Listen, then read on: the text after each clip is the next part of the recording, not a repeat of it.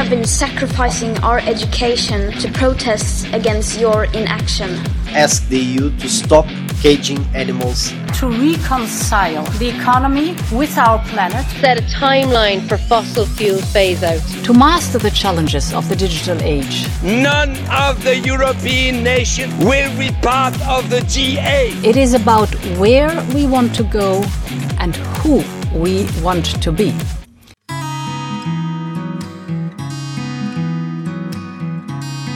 Hello there, welcome to Citizen Central, a podcast series all about the first transnational democracy instrument in the world, the European Citizens' Initiative. Brought about back in the Lisbon Treaty, the ECI gives people the chance to pitch their own EU policies to the European Commission by gathering 1 million signatures from 7 EU states. My name is Maeve McMahon. I'm an Irish reporter in Brussels, and on Citizen Central, I'll be finding out what exactly the ECI is, how you can launch or support one, and what drives people to give up their time and energy for a cause they care deeply about. Now, in today's 10th anniversary chapter of the ECI, first we'll be meeting Dr. Julia Baines from PETA. She'll introduce us to the ECI Save Cruelty-Free Cosmetics. Then we'll look back into the history of the ECI. We'll first go to Italy and bring in Virginia Fiume, one of the very last ECIs to end their collection with their ECI Stop Global Warming. Then we'll be off to meet the leader of the very first ECI, Simona Procute, whose life in the last 10 years has changed considerably, as you'll see. Now, cosmetics is a big business in the EU, but though an animal testing ban is in place, European cosmetics, in some cases, are still tested on animals. And that's exactly what our next guest is trying to end. Dr. Julia Baines from PETA, thank you so much for being with us here on Citizen Central. So I'm Dr. Julia Baines and I'm the Science Policy Manager for PETA UK, and a lot of my work involves basically trying to save cruelty-free cosmetics. So I do a lot of work around the cosmetics regulation, how it interacts with chemicals regulations, and how those two often contradict each other in terms of animal tests. So I do lobbying within the Parliament, working with industry, and also in fronting campaigns. Tell us more about your ECI Save Cruelty-Free Cosmetics. Well, with the EU ban on cosmetics tests on animals came the promise that animals would no longer suffer and die for the sake of cosmetics tests. And quite simply, that promise has been broken. Animals are still dying in animal tests for cosmetics ingredients, including ingredients that are used exclusively in cosmetics products. They're not used for any other purpose, and ingredients that have been on the market for decades. And that simply must stop, because this breaks the wishes of the public and also the intention of the legislators that brought forward the EU cosmetics testing ban. We need to see progress for not just for the animals, but actually for improving human health, to have better medicines, better product safety, and better protection of the environment. So what we are aiming to achieve is a humane, human-relevant science that is animal-free, and we need better funding and for this to be fully utilised. And so really the objectives of our European Citizens Initiative, Save Cruelty-Free Cosmetics, is to protect and strengthen the cosmetics animal testing ban, but also to transform the EU chemicals regulation and to really modernise animal-free science. And how's the process been so far? It's been brilliant because we have brought together a number of animal protection organisations. So PETA has joined forces with Cruelty Free Europe, with the European Coalition to End Animal Experiments, with Eurogroup for Animals, and also the Humane Society International Europe. And together, these animal protection organisations actually represent over 100 organisations individually across all EU member states.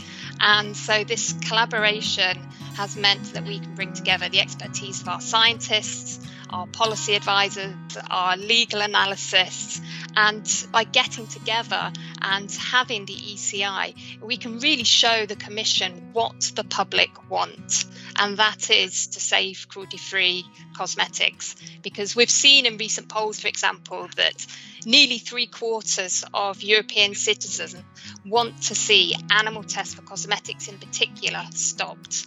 And the vast majority from the same poll also want to see the EU set binding targets to phase out animal testing entirely. How should they be tested then? What's the conscious alternative to animal testing? Well, some of the alternatives that we have in place are advanced computer models that can be far more accurate at predicting what happens to the human body when they're exposed to various chemicals. We have fantastic 3D human skin cell culture methods where you can actually use human skin cells, again, to predict what might happen on the human skin surface. We have brilliant tests now to predict what might happen if you were to get a chemical in your eye, what kind of irritation it might cause, what kind of allergies on your skin might happen. And again, all of these different types of methods, when they're put together, can combine into what we call a weight of evidence approach to really build up what can potentially happen for humans. And of course, there does still need to be more investment. There does still need to be further development. And that's why we really need to make sure that the methods we have are not only fully utilised, but that there's proper funding in place for where we still need to see further development. And has it been challenging trying to get those 1 million signatures? We've had brilliant support, fortunately. We have been incredibly lucky to have our campaign launch by Dove and The Body Shop, two global powerhouses within the cosmetics industry. And they have really galvanised support across all consumers to try and reach that target of 1 million signatures. And we are aiming actually to be the fastest ever ECI to actually reach that target. And have you learned a lot along the way during this process of being involved in this ECI? Yeah, we're definitely learning that collaboration is key. Collaboration and organisation, because it's so important to make sure that you not only have the help that you need to get your message out there and to get it across, of course, 26 member states, but also it's key to be organised in terms of the messaging that we're putting out across our social media channels, that we are aligned in our approach. And many cosmetic brands argue that they are against animal testing. Is that really true? Do you know what percentage of cosmetics continue testing on animals? Across the world, it's estimated that around about 100 billion animals could still be used in various different locations. Areas such as China, for example, tests are still mandated on animals for certain types of products, and we still see testing in other jurisdictions as well. But the movement is there. Okay, Dr. Julia Baines there from the Save Cruelty Free Cosmetics ECI. Thank you so much for sharing your story and all about the process of being involved in this ECI with us, and for joining us on Citizen Central. Brilliant. Thanks very much. Now, it's probably one of the ECIs that causes the most emotional reaction. So to get an expert insight into this, let's head to Brussels to meet John Chave, Director General of Cosmetics Europe. John, thanks for joining us. Tell us first more about yourself. So my name is John Chave. I'm Director General of Cosmetics Europe. Cosmetics Europe is the association which represents the cosmetics and personal care industry at European level. Cosmetics and personal care is regulated at European level and has been since 1976. That means that wherever you are in the European Union, you're subject to the European cosmetics regulation. And that means that policy initiatives and regulatory changes at European level affect all the cosmetics and personal care industry in Europe. Cosmetics Europe act as a interface with the European institutions to make sure that regulation is properly understood and that the needs and interests and views of the cosmetics and personal care industry are taken into account in the legislation and policy process. Now, we all use cosmetics every day, but do you think people get how big the cosmetics sector really is? people don't actually understand what is meant by cosmetics, because often when people say cosmetics, they think of makeup and maybe skincare as cosmetics. But in fact, cosmetics is a huge range of products. And that's why we say cosmetics and personal care, because under the European regulation, products ranging from fine fragrances at one end to toothpaste at the other end, with all sorts of products in between like hair dyes and skincare, etc., are covered by the same cosmetics regulation. Now, can you clarify to us if cosmetics in the European Union are tested on animals or not? And if they are, why can't we end this? There are no cases in Europe where products are tested on animals. It's also the case that some concerns have been raised by the requirements of the European Chemicals Agency to do animal testing on some chemicals, and some chemicals which could in principle be used in cosmetics. And that has caused some concern. And again, the cosmetics industry in Europe really wants to move towards a post-animal testing era. And that means encouraging European agencies like the European Chemical Agency to recognize the reality and the potential of alternatives to animal testing. There is an issue with China, and China often crops up in this context where samples of some cosmetics products have to be submitted to the Chinese authorities for animal testing. And this is something, of course, that the industry, which strongly supports the European animal testing ban, would like to change. But here there are some positive developments. China has gradually moved away from requiring all cosmetics to be tested. And had you ever heard of the ECI before we reached out to you? I certainly have heard about the European Citizens Initiative, and I think it's a good way to bring attention to some of the challenges which have arisen in connection with how our ban in cosmetics, how that interacts with the broader chemicals legislation. And I think the time is right for a debate about that and a conversation, again, coming back to the point that the solution to these problems is really to embrace the potential of alternatives. And I think the ECI has quite successfully drawn attention to these challenges, and we welcome the debate, and we would like also to be part of conversations with the authorities and with our partners in the animal welfare organisations to make sure that we move forward into the new era.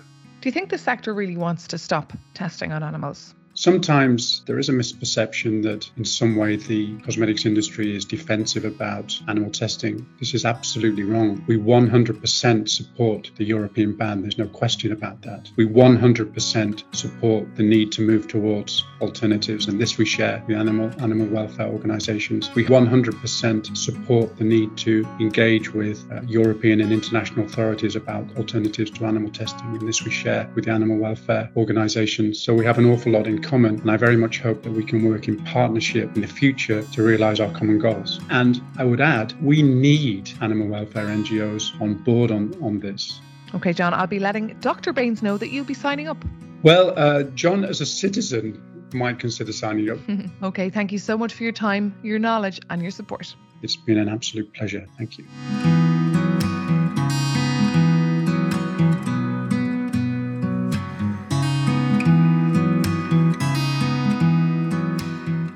Well, now we can dash over to Italy and bring in Virginia Fiume, coordinator of EUMANS and also the leader of Stop Global Warming, one of the very last ECIs that closed its campaign just before we launched Citizen Central.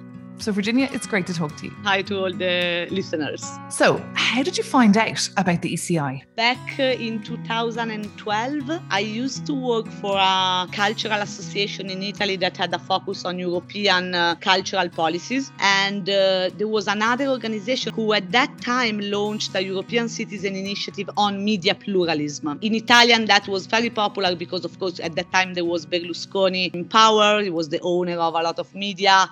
And so the issue was very important for the Italian citizens.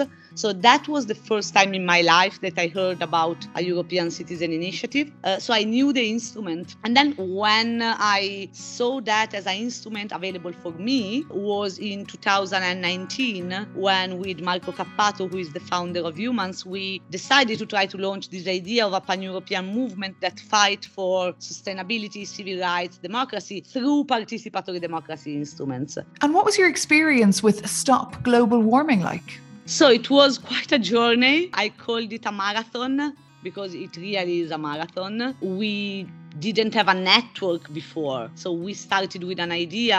We collected a group of citizens, individual citizens who agreed on the idea, and then we started to running the campaign. So at the beginning was what was more difficult was the bureaucratic and technological element. And then there was the problem of the time, getting ourselves known. Then I think the pandemic had quite a change, and also we onboarded a communication team to work on the campaign and an approach that was based on involving influencers. And this was quite a game changer for the campaign. So all the group of activists felt that something was possible. So the combination of communication, consultancy, this involvement of this influencer and this boost and the pandemic, so people had more time to look at things online, was quite helpful. And the next steps, the daily life, was like identifying this methodology and trying to replicate it. So what we did was to work on the supporters of the initiative, famous people, testimonial celebrities, but also political supporters. I have to say that we knew we wouldn't have collected 1 million signatures, but we knew that the carbon pricing topic was relevant in the debate and would have been more and more relevant. We decided to have a more political approach. So what we did was to focus on mayors. So mayors as representatives of local level communities, but also as the bridge between the local and the European level. So I think if I have to summarize it, was an effort of being creative in finding ongoing new stakeholders, new political partners, new organizations that could walk a little mile of this marathon with us. And any advice for someone who's thinking of proposing an initiative, or someone that's midway in their signature collection? So first of all, I would say put your topic in a way that it's clear and shows why it matters to 1 million people at least. Don't stay too much focused on the theory, but on the practice, on the how you can touch the heart of a lot of people. That's the first thing. The second thing is find at least that the 7 people that constitute your committee are really committed and feel the same urgency. So you need the commitment in at least 7 countries, because you need to penetrate into the political debate, into the pop debate, into whatever. But one thing that I learned running a European Citizen Initiative is that we shouldn't be colonialist when we think about European Union. Every single country has its own identity, its own level of debate, its own national debate. So you really need to have at least 7 people in at least 7 places that know what's going on there and that are highly, highly, highly engaged. And Virginia, what's the morning like after your initiative ends? So the good thing, or bad, I don't know, is that I already had other initiatives happening, so it was a bit like, okay. No, there was a sense of emptiness because it's something that you put a lot of effort. So there is a moment of like, oh no, what do I do tomorrow? On the other side, we never looked at the ACI as something that would have finished on the 22nd of July. Our goal is the carbon pricing, and the ACI was an instrument. So would you go for a second round? I would do it again with a bit more effort into having a team of full-time people on board. And stay tuned because humans might be back soon with some other things. Okay, Virginia, thank you so much for joining us here on Citizen Central. Thank you very much.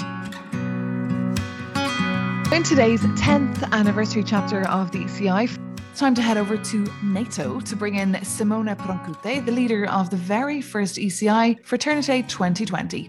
Simona, tell us more about yourself. Originally, I come from Lithuania, but I have been living abroad since 2009. I participated in different programs, exchange programs, and finally I ended up in Brussels. So I joined Fraternité 2020 10 years ago. Back then I was 25. So I have been living in Brussels for 9 years. For the last couple of years, I have been working for an international organization. So yeah, I'm very happy that the European Union offered me this amazing opportunity. And what exactly was Fraternité 2020 asking for? to promote programs for young people, not only Erasmus. Our idea was that young people should have this opportunity, that it shouldn't be a competitive program. And when I was a student, to participate in Erasmus exchange program, it was really very competitive. I also noticed that Erasmus program back then has been considered also like a start for a new life.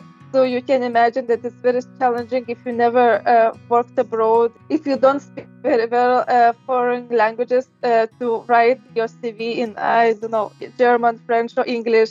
And companies who would be willing to sign agreement with the university. The start was really very difficult. So having had this experience, Fraternity 2020 was really close to my heart. Programs and opportunities that are easier to access to young people, especially for young people with underprivileged backgrounds. And looking back on Fraternity 2020, how does one feel the day after the ECI campaign ends? I remember when the campaign finished that night, I wrote my first article for Euroactive about my experience with Fraternity 2020. I just got inspired and this article is sent to Euroactive, and the next day it was published. I was a little bit upset that it's over, but also happy because I dedicated so much time and I worked almost full time on a voluntary basis. It was a win and lose because we haven't achieved to collect 1 million signatures. However, there was a big win, I think, for raising awareness of opportunities for young people for inclusive youth exchange programs. I learned public speech. Before, I didn't have experience at all. I also learned how to run social media campaigns, campaigning in general. I learned also a little bit about digital marketing and meet incredible people. So that was a big win at the personal level. It was really one of the best professional experience for me. Did this ECI change your life? Absolutely. I think it helped me to get opportunities. After the European Citizens Initiative, I joined one of the European associations. I got a scholarship to study at one of the best universities in Europe. Then I also was an intern at the European Commission. I was invited as a guest speaker, as a moderator at conferences organized by the European Parliament. So it gave me so many incredible opportunities and to focus on research topics related to citizens' participation. Very rewarding. Okay, thank you so much, Simona. Thank you so much for joining us on Citizen Central, and the very best of luck to you. A great pleasure to share my experience with other peer citizens and also with current or former organizers of the European Citizens Initiatives.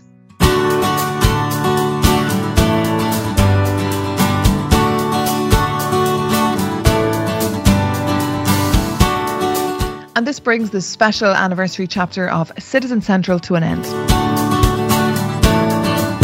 A big thank you to all our guests and of course to you for listening. If you fancy finding out more about any of our ECIs or our guests, please check out our show notes. You can also check out the ECI website or the ECI social media channels. I'm Maeve McMahon. You've been listening to Citizen Central.